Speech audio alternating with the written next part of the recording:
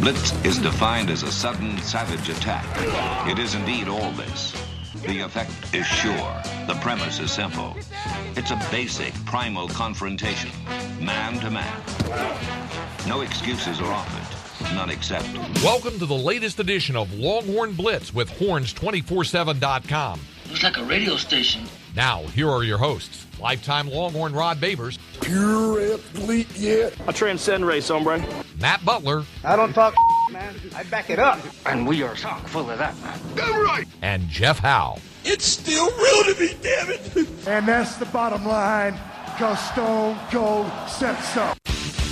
If you're gonna blitz, come strong, but don't come at all. Coming strong with another spring football edition of Longhorn Blitz with Horns247.com. I am Jeff Howe, and if you can tell, spring is in full swing in Austin, Texas, because the allergy issues hit me over the weekend pretty hard with this front and all kinds of stuff we got going in. I am actually, as bad as I sound today, as we record this on Wednesday, I was much worse on Monday and Tuesday. It was pretty rough. Yeah, I've heard like I don't know anything about it. My girlfriend keeps up with it. Pollen counts were really high. And Oak, I think, was pretty high, yeah. There's like a ton of things that basically can set off people's allergies in this town. Mm-hmm.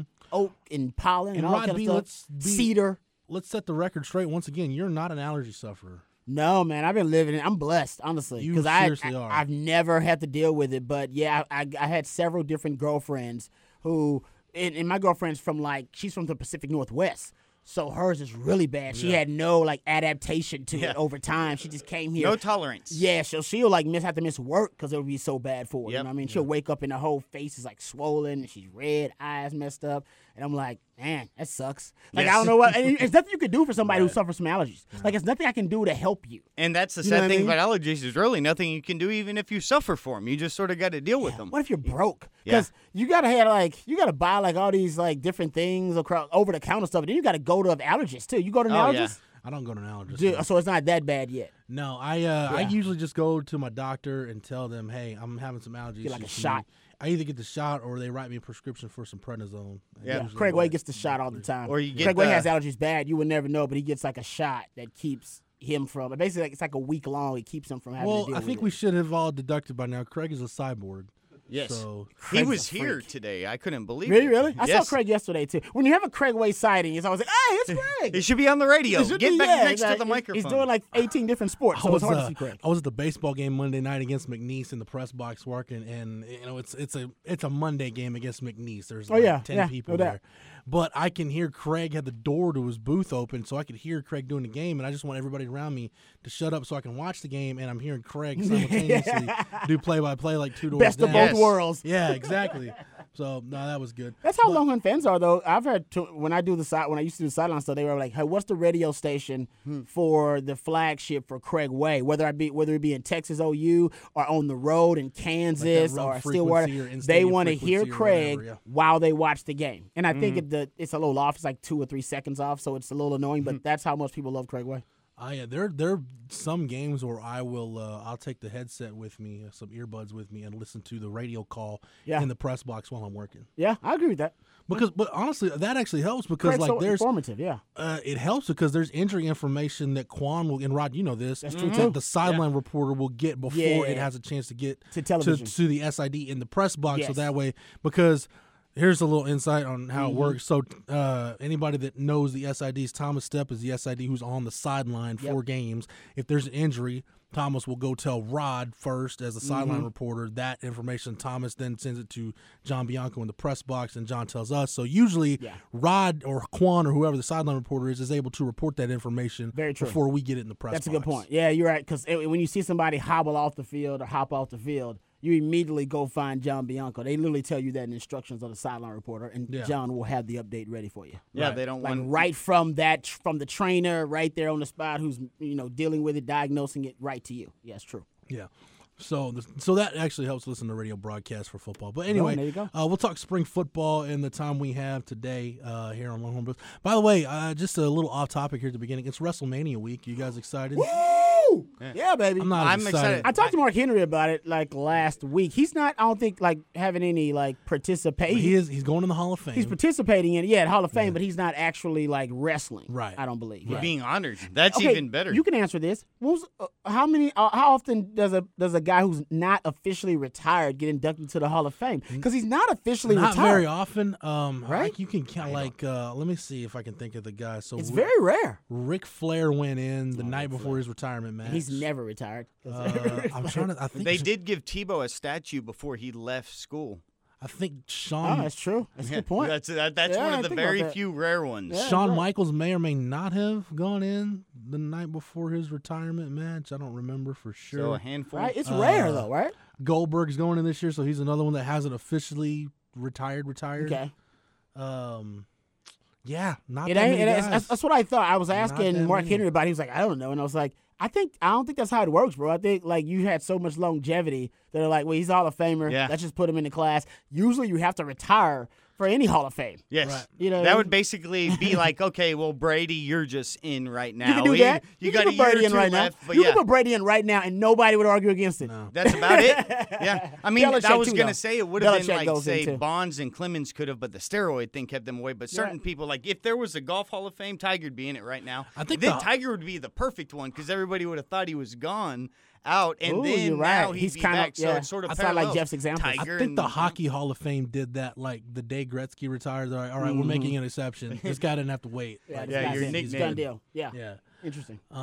But anyway, so yeah, it's WrestleMania week. I'm not as excited as I have been in years past, but that's Why usually not, man? Growing up, I haven't had with the baby and everything. I haven't had a chance to watch the product a true. whole lot, so Yeah, I'll that's a good watch it point. this Sunday. Plus my network subscription expired. I missed like the last 2 pay-per-views because my subscription expired. It didn't lapse.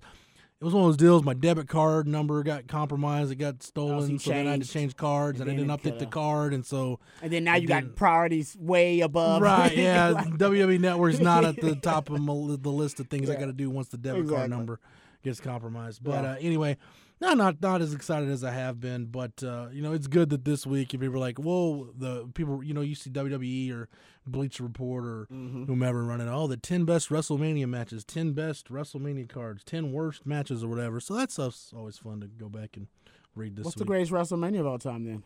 Like the actual pay-per-view?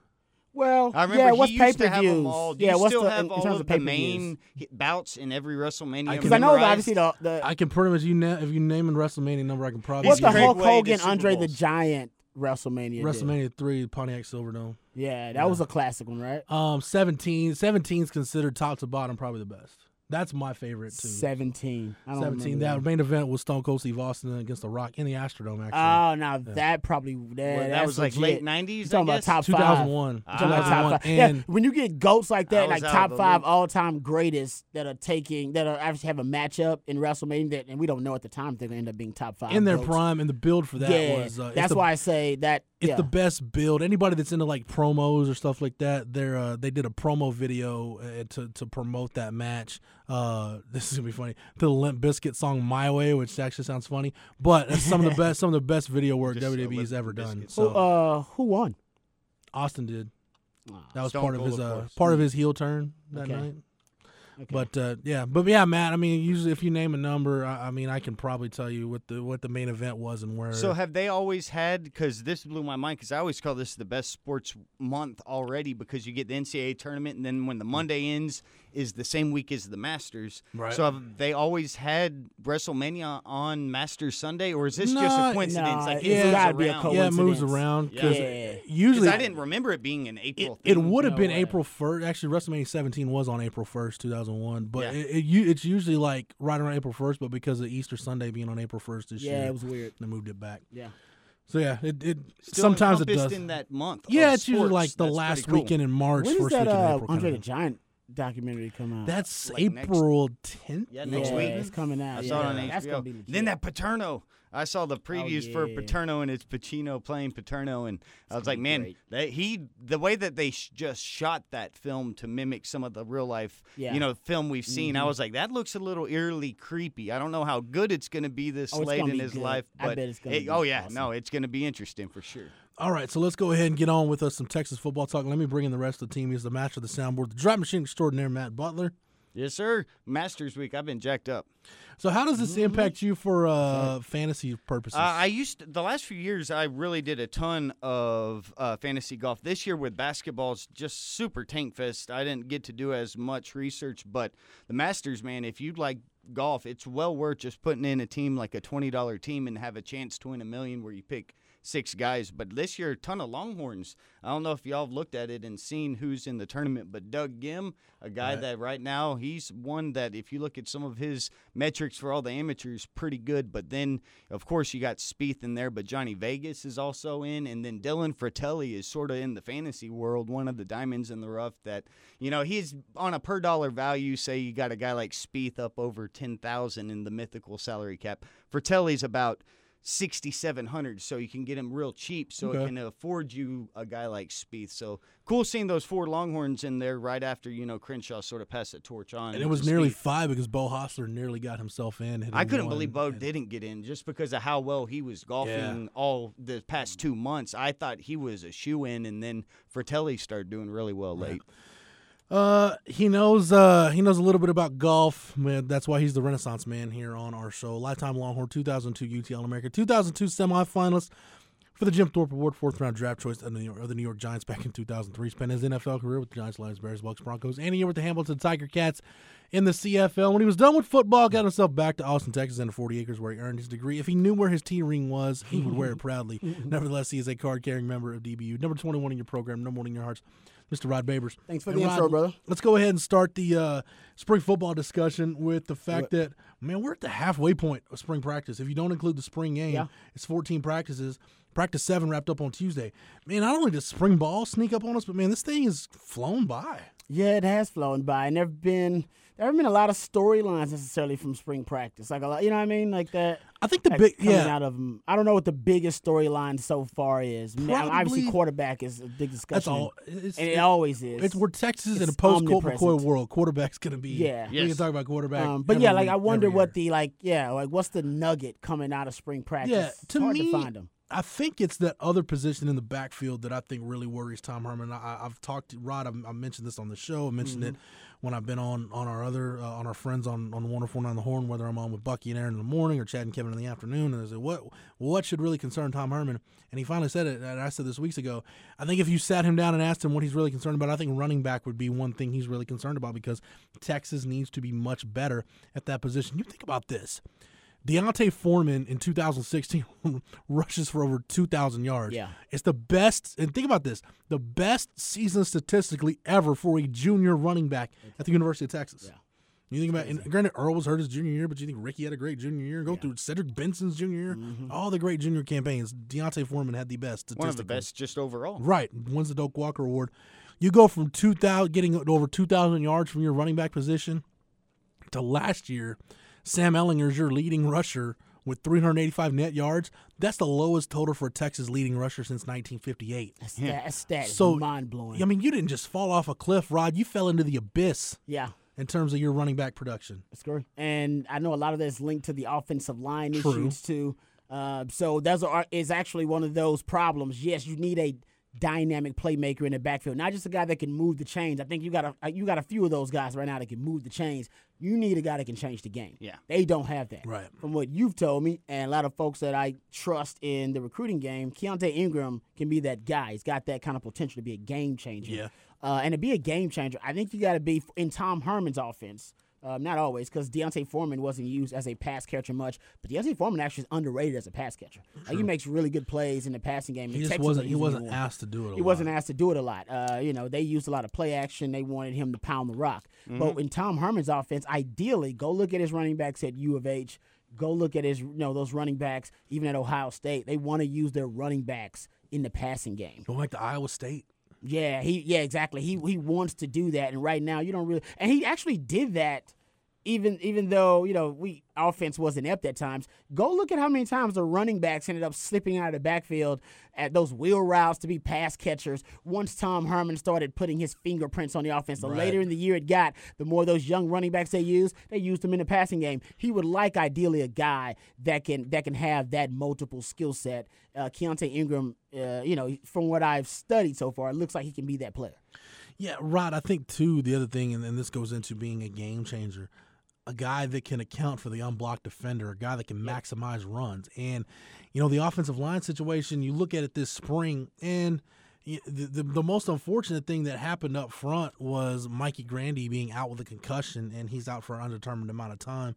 Wasn't at practice on Tuesday, and as we record this on Wednesday, obviously we don't know if he's going to be available to practice on Thursday or not. But Mikey Grandy was injured last week, so that's a guy that when you recruit a JUCO guy, as I say all the time, you don't recruit those guys to sit on the bench. You recruit those guys to come in and be difference makers, be impact players, compete for a starting spot. Exactly right. So now that you don't have that, Rod, you're almost back to square one with your offensive line where you kind of got what you got. And, they did a little shuffling in the scrimmage on Saturday. Elijah Rodriguez working some left tackle.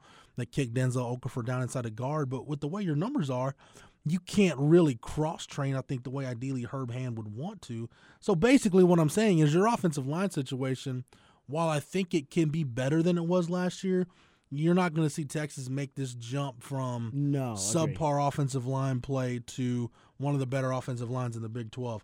I think the goal for this group, the ceiling should be if by the end of 2018, if you can call this an average offensive line, that's huge strides for that group from where it was last year. Because last year was one of the worst in the country. Yeah, and if you just look at one of the worst Texas offensive lines we've seen.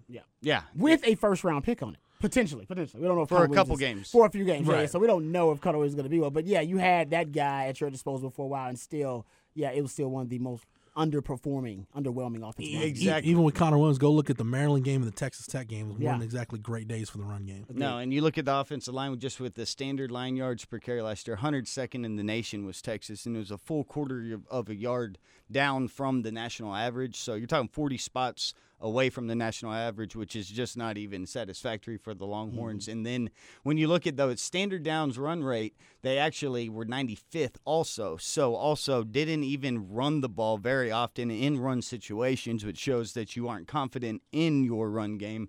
Then when you add one thing that was sort of good now, it's weird. You got to follow me with this because when Jeff talked about getting guys that have to make people miss, actually, surprisingly, you look at what Texas did last year, the percentage of solo tackles, you normally would think that's a bad thing, but when you're looking at offensive stats, it's actually good because it shows that you've put yourself in a situation to be one-on-one. Yeah. So if you get those athletes, like Jeff says, that then you're able to win those battles, that's when you bust big plays. Texas was actually above average in the percentage of solo tackles that they were tackled by a solo tackle. So if you rank 41st in the nation, it's 77% of the time Texas players were tackled, it was via solo tackle. The national average is down by like 73 point something. So when you look at it, at least you were getting yourself maybe into situations via scheme or whatever that individualized you one-on-one, but you weren't winning those battles because we didn't have the athletes that Jeff was just talking about Texas needing. Yeah.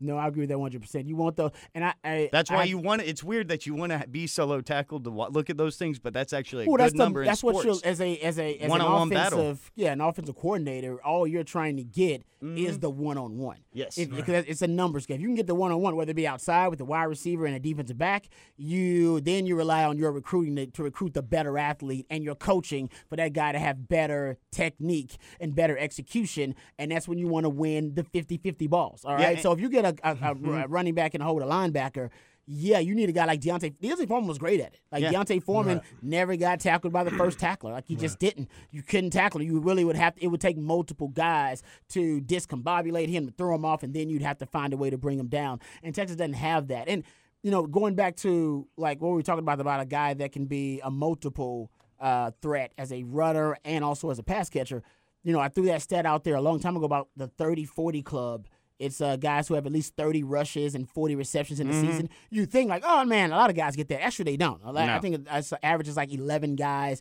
per year in the FBS can actually reach that threshold. And the last time Texas had one of those guys, it was Chris Ogbonnaya in 2008. And he barely got there. But look how multiple that offense is. He actually was the one that made it multiple. Other than that, it would just be Colt McCoy throwing to Quan Cosby and Jordan Shipley. It was Chris Obonnaya's multiplicity. He played more downs on offense than any other player in 2008 other than Colt McCoy. Yeah. All right, he was the most important, most versatile piece for Greg Davis. And before that, on the 40 acres, you had to go back to Eric Metcalf to find a guy who had at least 30 rushes and 40 receptions in a season. So my point being, I think Tom Herman ideally wants that kind of player. Mm-hmm.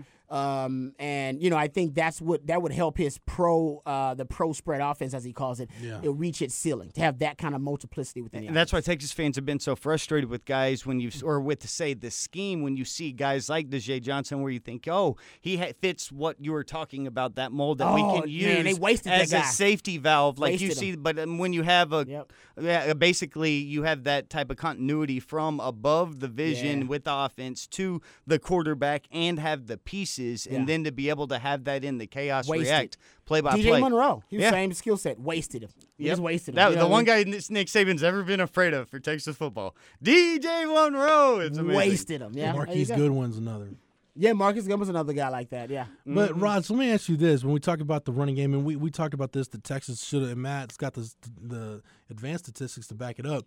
Texas probably, not that they would have been, gone from a subpar running game, a below average running game, to average or above average, had they run the ball more. But we looked at it and said, yeah, there's something to that. Had they just focused a little bit more on running the ball on when the opportunity was there, they could have got a little bit more out of What's it. the stat about the 40 rushes or more? They didn't lose a game when they ran it for 40. They were undefeated when they That's rushed a the ball at simple least right 40 there. times, right? So, yeah.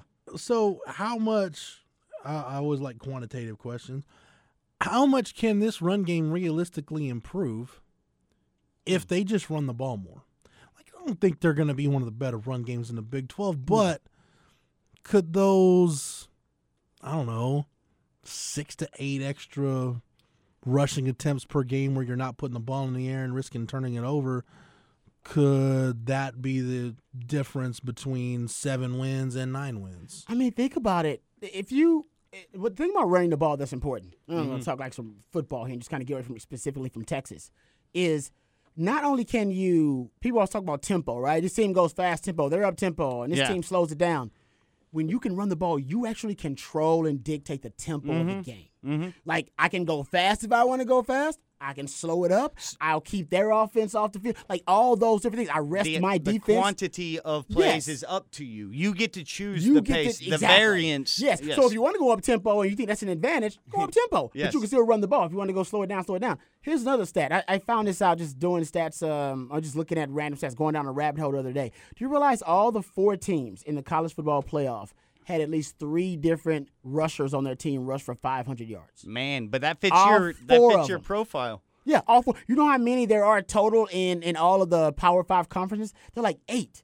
They're like 8 in all the Power 5 conferences, and 4 of them ended up in the college football playoff. You know had what I mean? that. I remember you did the research on that back whenever it was the amount of teams, and it In the BC it was the like BCS era. 16 of 20 teams had great success. Had great success, or won double-digit games, or went to a BCS. So I think what you can run the ball successfully, you can dictate the tempo. You're like, man, my defense cannot. They cannot defend that offense. They're too prolific. I'm gonna keep both of them on the bench. You know what I mean? And give my defensive coordinators time to figure out a plan. Or you know what? They can't hold us. They can't cover our wide eyes. They can't do this. We have this advantage up front. We got the numbers advantage. Whatever it is, they can't stop us. So let's speed it up. Yeah. And let's run the ball and let's impose our will. Let's wear down that defense. So many different advantages you have with just being able to run the ball. And like you said, you minimize risk. All right, so your young freshman quarterback If you you're had out choosing there that. may not make so many mistakes because he's not put in such a difficult position. Man, the play action now is wide open. Now you want your one-on-ones on the outside with your speed guys like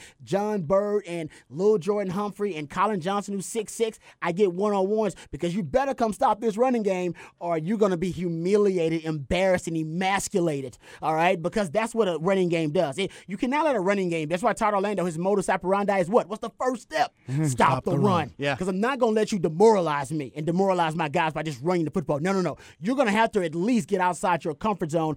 I'm going to dictate what you're going to do. So it all starts there. And that's why I'm with you. I think they got to commit to it more. I understand last year it was like pounding your head against a brick wall, but man, you ran the ball 40 times or more, you won. And I was like, oh, that doesn't mean anything. I'm like, well, it's a pretty awesome trend that I would try to stick to if I were you. And by the end of it, your quarterback was choosing to run into a brick wall when no receivers were open. And that's why he got hurt, because you didn't have enough running backs and things like that. Yeah, I mean, when you're talking about running the ball and you brought up the actual effects that it has on, say, gameplay with play action or like psychologically or physically on the opponent. And then, though, the one thing that's really underrated is a point about pace, because with the run game, it gives you control that then you get to choose that that pace. Now, if you aren't as good of a team, if you're trying to win, you want to limit those possessions and keep that variance luck on your side, you know, so you run the clock. But if, say, you're a team that's confident but you still want to be able to control, you then, because the more pace you play with,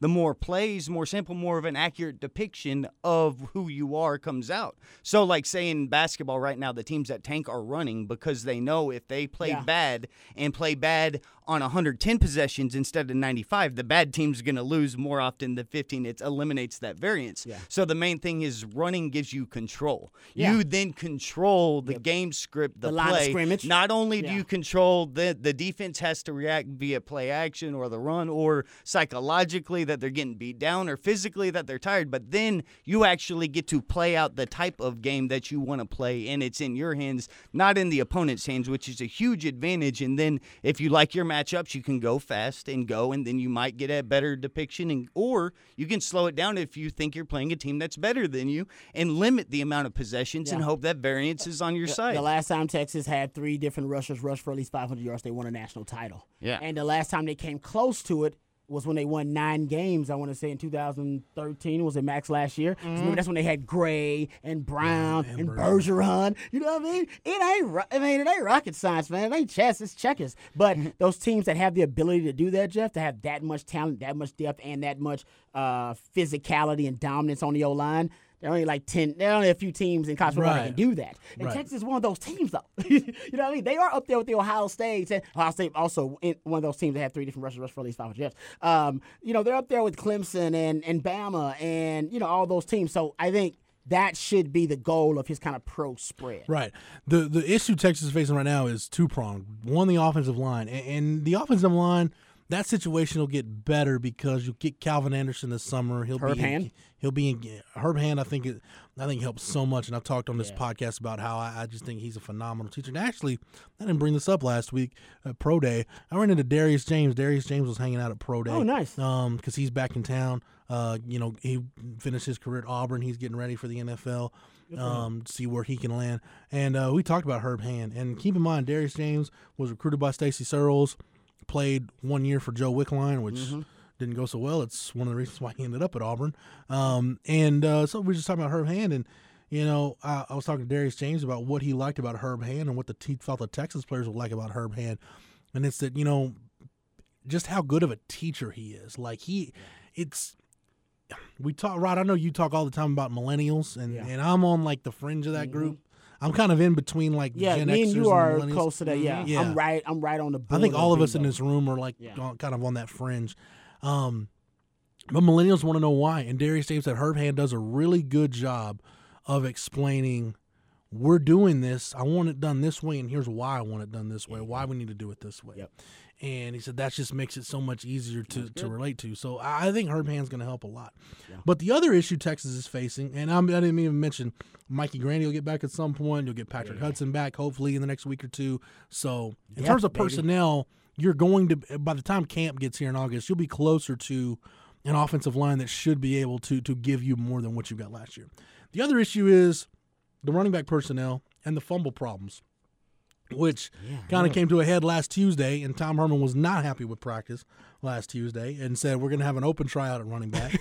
The problem there is now Cameron Townsend, who you just moved to running back, rolled an ankle in the scrimmage on Saturday, so he's out. And Tristan Houston hyperextended a knee on Tuesday, so he's out. So Danny Young, Tennille Carter, that's it. That's all you got right now. What's Kyle Porter? Kyle Porter's still out with an ankle injury. He's out too. Probably maybe the end of next week could come back, and then Kirk Johnson's still on the shelf. So you got 2 healthy scholarship backs right now. That's crazy. That's it. Yeah. So really, but Rod, I see this as a positive because it's like, look, if I'm Daniel Young and Tennille Carter, and I look in the mirror, I've got to tell myself, look, if I'm going to be the guy here at some point, this is when I got to go make my move. Yep. Because there's no competition. It's me and the other guy. That's it. I only got to be one person. Yeah, all the reps, man. And going back to the stat about 3 different rushers, well, if Keontae Ingram is as good as we all think, by mid-season he'll be getting a ton of reps because by then I think he'll be a little bit more integrated into the offense. We know Tom Herman's not afraid to play young guys that position, and right now he's making an open competition. So I expect Keontae Ingram's probably upset he didn't come in the spring now. You know what I mean? He's like, damn, I could have won that damn job by the time we start the season, especially with all the injuries. But I digress. So you'll have Sam Ehlinger, who was the leading rusher last year, like you said, the lowest amount of rushing yards for a leading rusher at Texas since 1958, which is staggering. But he still got the dual threat ability, so we expect Sam to even run a little bit smarter, but still be a little bit more effective and efficient as a runner. Right. You got a guy like Keontae Ingram, who's going to be the third back to step up to be like, the Selvin Young of the group. You know what I mean? Like that guy, he's not necessarily a starter. He's not mainline like your Jamal Charles or your Cedric Benson at the time or even your Ramonce Taylor. But if you put him in there, that he's reliable, he's effective, and he probably could start for, 60, 70% of college football programs out there. You're just that deep. And that's what that shows depth. And I like the running backs they have, but they're missing the guy, the front line guy, the guy who has separation between themselves and the pack. Right now they're a pack. Yeah. Right. You know what I mean? Not even a stable. They're a pack of running backs, like a pack of dogs. You know what I mean? Like, stable represents, like, thoroughbred. So, in 2004 and 2005, Texas had a stable of running backs. Ramonce Taylor, Jamal Charles, Cedric Benson. Stable of running backs. Selvin Young, stable of backs. I would describe this as a pack of backs. Mm-hmm. You know what I mean? I don't know if any one of those guys is necessarily that much better than the other guy. Yeah. And that's part of the problem. And that's why, at least right now, whenever you only have a couple to look at, you're going to be able to learn more about those players and at least maybe see their strengths, and then may actually, get the other guys that whenever they are healthy, understanding that time with the amount of people on the heads, they have limited reps, that you need to maximize the reps that you get, and then the coaches will be able to see, these few guys, which ones they prefer. Keontae Ingram is kind of in the same situation Jonathan Gray was as a true freshman when you think about it. That's a good point. Yeah. That was a running back group where Malcolm Brown got hurt early in the year. Yep. Joe Bergeron couldn't hang on to the ball. Mm-hmm. And he couldn't. It was kind of like, all right, I guess let's roll with the kid. Was DeJay around then? Yeah. DeJay was I think he integrated with that group a little bit, right? He was, a little bit. That was more of a stable because that group was talented, man. They all had like different abilities too. Well, I don't even know if DeJay maybe really it was like that. He might have been listed at running back, but he was kind of a slot. He should have been. That he was. He wasn't listed because they were stupid. Go look at Ohio State's roster. Ohio State's roster has like 3 or 4 guys that say running back / receiver. Yeah, like literally on the roster. That's a running back / receiver. And that goes back to our conversation. say like, man, I'll put this guy anywhere. He basically is a guy's going to line up on offense, running back / receiver. And they keep those guys. It's an Urban Meyer staple. Right. Going back to Percy Harvin, those kind of things. So I don't know why Texas, they should have been doing that years ago. Don't even need labels. And I mean, when especially now that when you're running these jet sweeps, sometimes it counts as a receiver. I mean, because you're either pitching it forward, it's now a reception, or you're handing up. I mean, it's all just dumb detail that doesn't matter when you look at which skill set. But those guys were the skill sets that should be there. But I think Keontae Ingram could be walking into a similar situation Jonathan Gray did, where there was a point late in that year where Jonathan Gray was the guy. As a true freshman, he became the guy. Yeah, I remember that. And he was very effective too. Yeah. That's what we got excited about.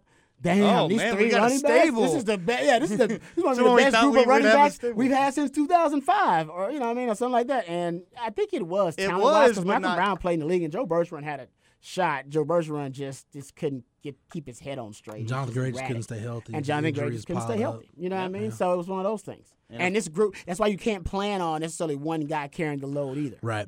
I want to focus on another position on offense, but we got time, and that's the slot position. And that position, there's a couple of interesting happenings going on there. Number one, the injury situation. You had 2 coming into the spring, one being Gerard Hurd, the other being Jordan Pouncey.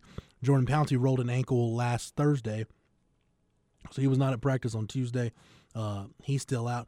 And Rod, I want you to talk about it because I've talked almost till I'm blue in the face, and I think people are maybe tired of hearing me talk about it. But the importance of the slot position in Tom Herman's offense, we saw it at U of H. Yeah. We saw it at Ohio State. Yeah. We even saw him do it with a guy like James Casey at Rice, where you kind of just put him all over the place. When you've got that guy, the right guy that fits that skill set, you can do so many different things with that guy. Yeah. And Right now, I don't know that Texas has that guy. Lil Jordan Humphrey did start to work into the slot in the scrimmage on Saturday. I'm glad. Tom Herman I said. think he's got that skill set. And they introduced their 10 personnel package on Saturday and did it some on Tuesday's practice during the closed portion.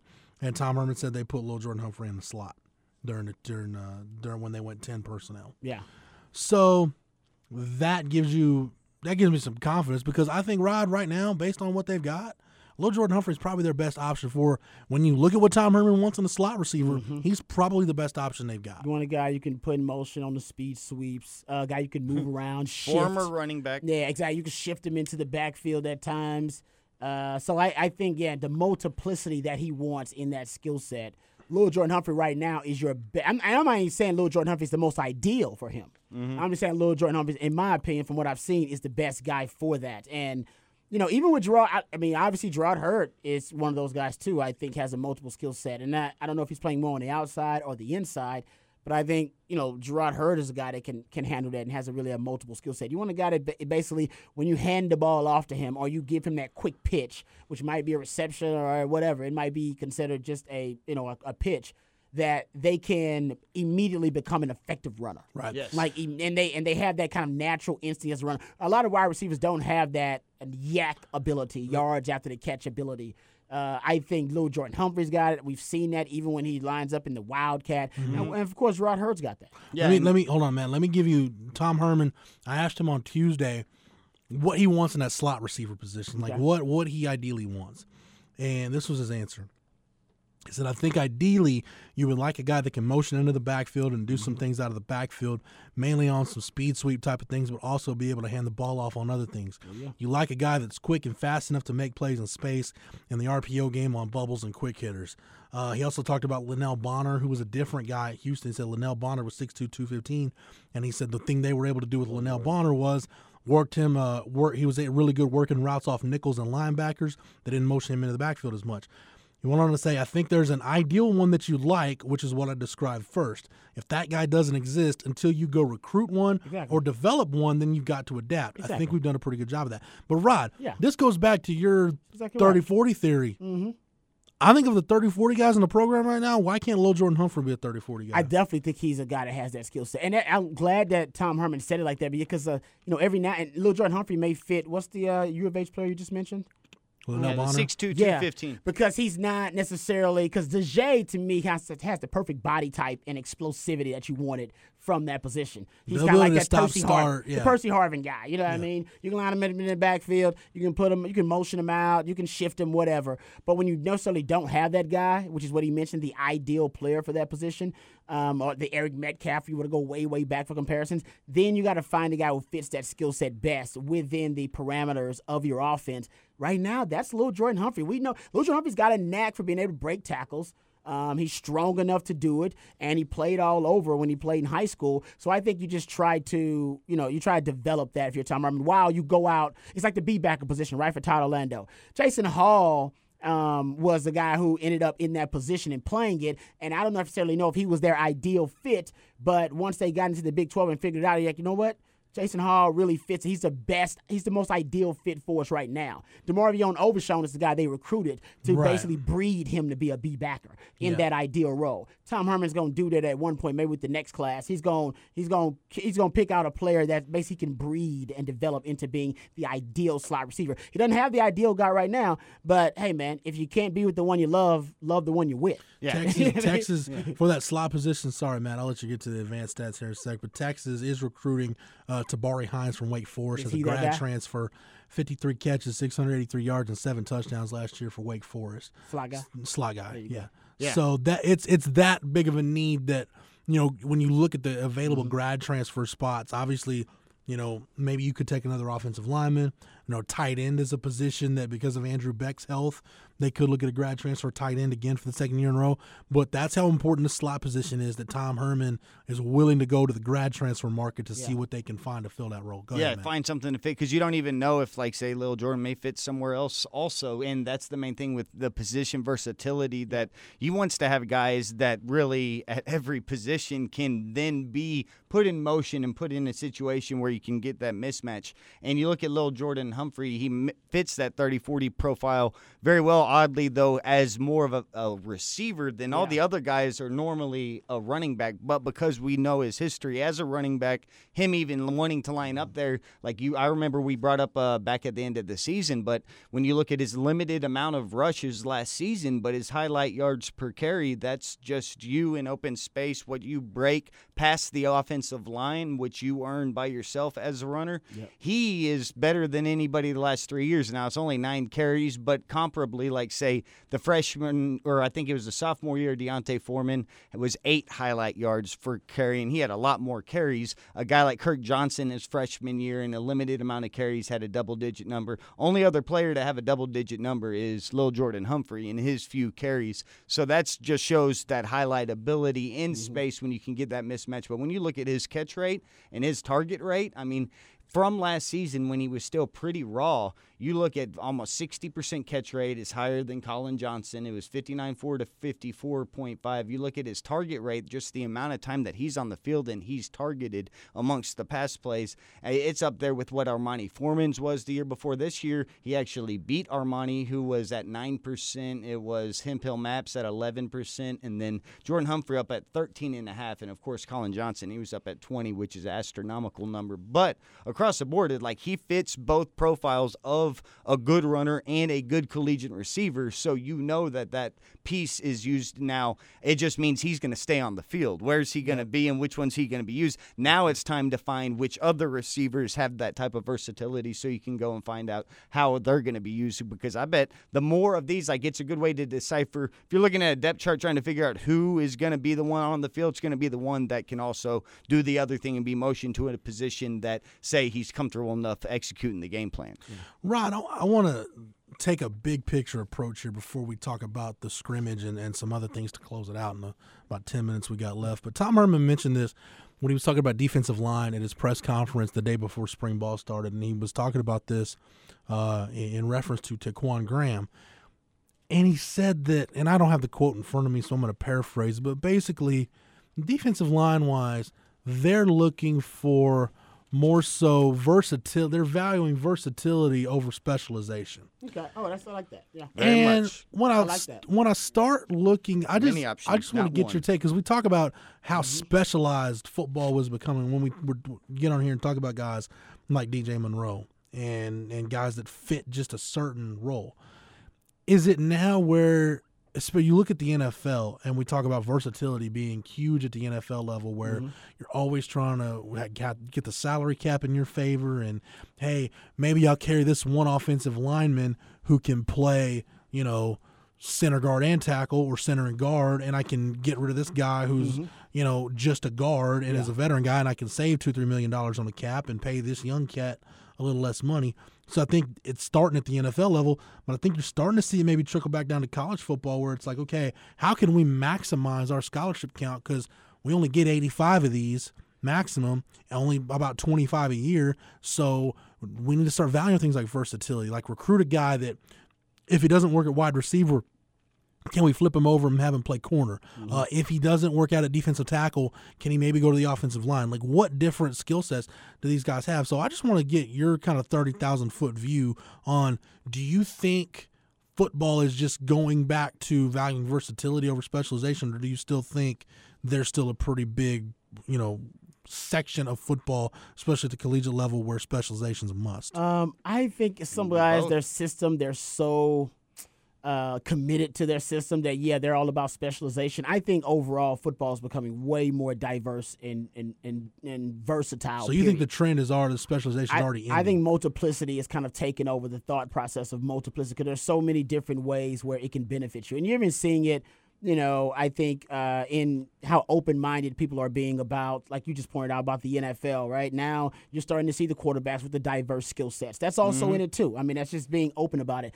We brought up the Connor Williams last week, and how, people are hating on Connor Williams. He's getting negative criticism, if you will, because he can play guard and tackle, and they don't know which one he's going to be at the NFL level. And it's like, well, once he's 3 years into the league and proves he can play, then it's going to be his biggest asset. He's going to get paid a ton of money because he can play guard and tackle. This Yeah, guy's back them legit. both up. Yeah, you know what I mean? So Well- it's like, look at Belichick, right? Look at Belichick for all things, by the way. And look He's at, like God. right? Look at the way he, well, But the hell, dark side, the the emperor. greatest coach in college football is also from the Belichick tree. He is the greatest mind in the history of football at any level.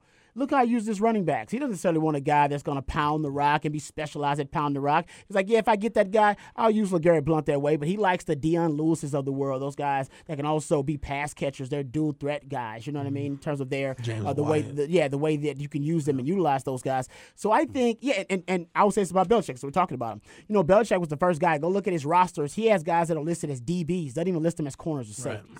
All right, because he moves them around so much. And one week, they're playing dime or nickel. The next week, he's playing safety. And that's why he likes guys that at the college level have played both safety and corner. So I think, it's happening slowly but surely. But if you're land locking or position locking guys in, and you're typecasting guys, I should say, then I think that's a little bit ignorant. I mean, I think you should think outside the box about a player's skill set and think, this guy's a football player. Look at him as a football player first, and then let's try to see the best way to utilize this football players, like the Quandre Diggs thing you said, right? Remember the Quandre Diggs story you got? And that's a perfect It's like, example. What the hell? Okay, so the Quandre is a great example of what I've seen in other sports like basketball, but it's the same thing you're talking about in football. When you look at the skill set of a player, he does something well. He's specialized there.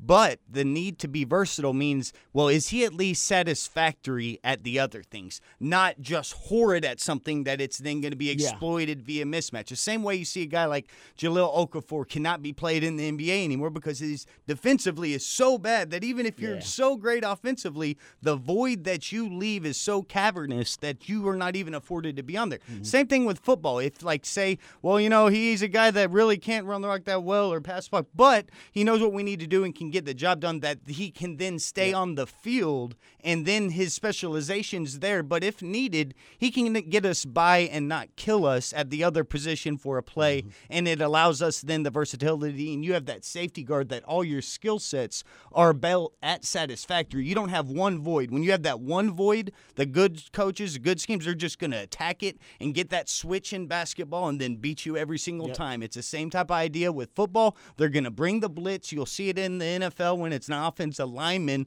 because very rarely is something so individualized in football that you can attack it, but you can do it. And that's where, if the running back's so good at a few other things, it's like, but he can't pass block on the plays. We can't keep him on the field. It's that same idea. And then in that vein, you give away what you're going to do. Yes. Like the defense now, it's easier for them to game plan and So you have to have strategize that against it, because baseline. it's like, that guy's in the game.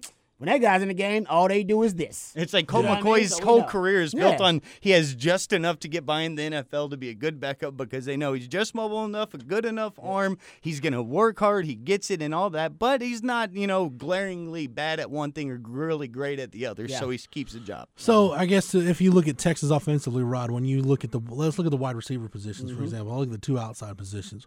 Your X receiver, which is Colin Johnson, Lil Jordan Humphrey, Brennan Eagles, that's that group this spring. Your X receiver can no longer be – it's no longer Plexico Burress. You can't just be a guy who's 6'5" that goes and gets the jump ball. Yeah. You've got to be able to run. You've got to be able to stretch the field a little bit. You've got to be able to do other things. Block. Likewise, your Z receiver can't just be a track guy.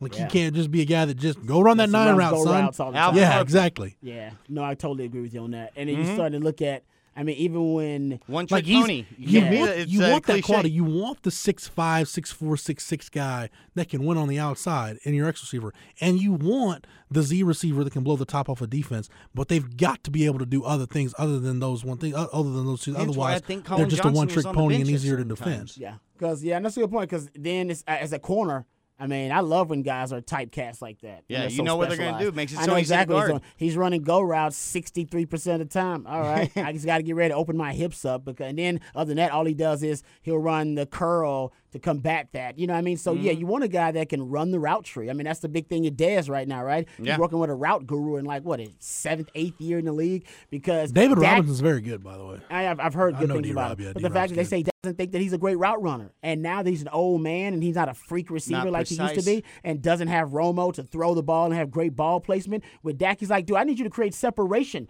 I need you to get away from the DB so I can put it on you in a spot. And Dez is not used to that. Dez has never been a great route route runner. He's been a freak receiver. So yeah, even if like Dez, you wanted him out there as your X wide receiver, but now you need to move him around because he's going on 30. I would love to be able to put Dez in the slot more and have him work there and get a mismatch, but he doesn't know how to run great routes. Yeah. You know what I mean? So, yes, to your point, that's what you want from your guys. Get you to want them satisfactory at that point, then you can keep Improve them on the field. your weaknesses. You can start off as the 6'6" guy like Colin Johnson or just the track guy like John Burt, but I need you to evolve. Right. And then as you evolve, you're becoming a more well-rounded football player. And those are two good examples of why I think at times we see those guys off the field. How would you say, Rod? And I know we got to wrap this up here pretty quick, and there's one thing I want to get to, but this intrigues me. How would you look at a guy like Randy Moss? Yeah, man.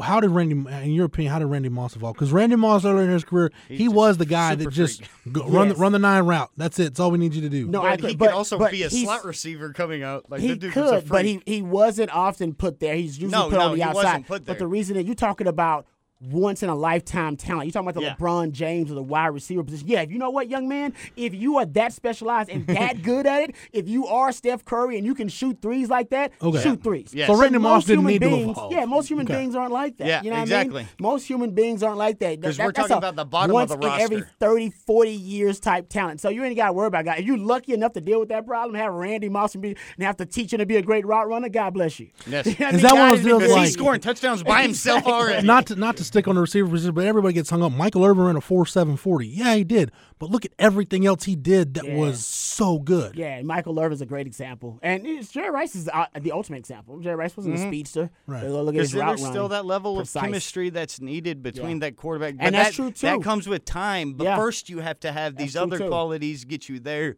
And then, like, once you get to form that chemistry over time, it's the same way. It's like when you think about a chemical we haven't talked compound. about that enough, but you're right. Well, you get a chemical compound and throw one different thing, it entirely changes every single atom. This is why Dez and Dak doesn't work as well as Dez and Roma. Because now you go and turn what C3H8 propane, C3H9, I don't know what the hell it is, but it isn't propane. Like, that's the same idea. We need Hank Hill to come on here and talk to us about propane and propane. I only know that, accessories but and break you'll it down. appreciate it because that's how David Kaliki Ala'i, the Flying Hawaiian, learns his from Peggy Hill, that propane. He had a big schedule, Matt. They had Belton, San Marcos, and McManerberry on the schedule. It's so cool when you're watching Hank and they're talking about taking on those schools, you know.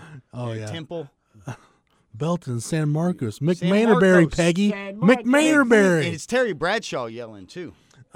Anyway, so let's go ahead and get to some scrimmage talk from the 40. And Tom Herman talked about the scrimmage on Saturday, and he talked about practice in general. He said the offense won the scrimmage on Saturday because they didn't turn the ball over and they got touchdowns in the red zone. Said they really owned the red zone, which when you look at how bad Texas was offensively in the red zone last year, 100th in the country. And Matt, you and I talked about this a couple years ago. Red zone efficiency is one of those statistics that can be deceiving in terms of where you rank. But you look at the production Texas offensively had, 47 red zone possessions, only 29 touchdowns. Well, that's not a bad TD rate, but what's the overall amount of scores? I think it was 35. 35, yeah. You need to get points, like 80% every single time down there. 90% is what you want for sure. You know, defensively, you look at the Texas defense. One of the best red zone defenses. 40 Texas defense, 43 red zone trips, 21 touchdowns, and I think it was something like 26 scores or 27 That's better, under scores 50% TD rate. That's good. So, but the offense wins the scrimmage, but the defense, they got theirs too in the scrimmage. This is according to Tom Herman. The defense forced 10 3-and-outs and got off the field on 20 of 28 third down tries by the offense. Yet the offense still won the scrimmage, according to Tom Herman. So he likes. How's that possible? Yes. Well, because he said that those. This goes back to last year. Well, this goes back to last year. One of the things that we saw with the defense on the conversions that were given up, they were long yardage conversions that eventually led to touchdowns. Explosive plays. Explosive plays. So, but he's talking about this give and take, Rod, and you go back to the scrimmage reports we were hearing last year, and this kind of goes with what we heard, which was the defense. For the most part, according to the eye test from people who were there, the defense had a really good scrimmage on Saturday. But you go back to last spring and last fall, and the reports coming out of the scrimmages were, they didn't run the ball very well. That was the first scrimmage. The second scrimmage, didn't run the ball very well. Yeah. And as it turns out, they weren't very good running the football. That's true. So, real quick, Rod, we got a couple minutes left, and we'll pick this up next week. But what's your take on Tom Herman's stance that, hey, As long as both sides are having success in a scrimmage situation, I can live with that, and I feel like we're getting better.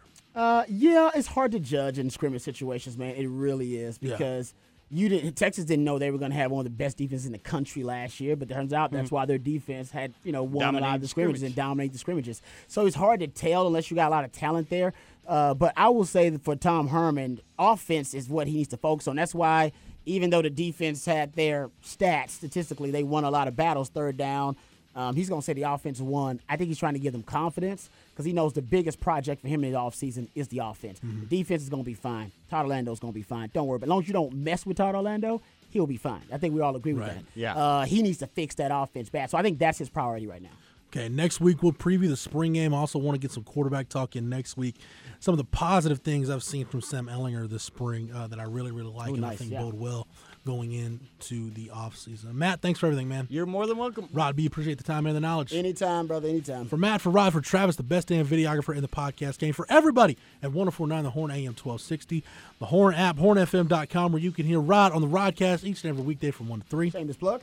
And thanks to Matt, you get us on iTunes, TuneIn, and every podcast and our archives, interviews, all that stuff you can find on the Longhorn Blitz SoundCloud page. Yep, just type in Longhorn Blitz. For the Horn family, for the Horns 24/7 family, I am Jeff Howe. Thank you so much for downloading and listening, and we will catch you again on the next episode. You've been listening to Longhorn Blitz with Horns247.com. Remember, for the latest Longhorn news 24/7, visit Horns247.com.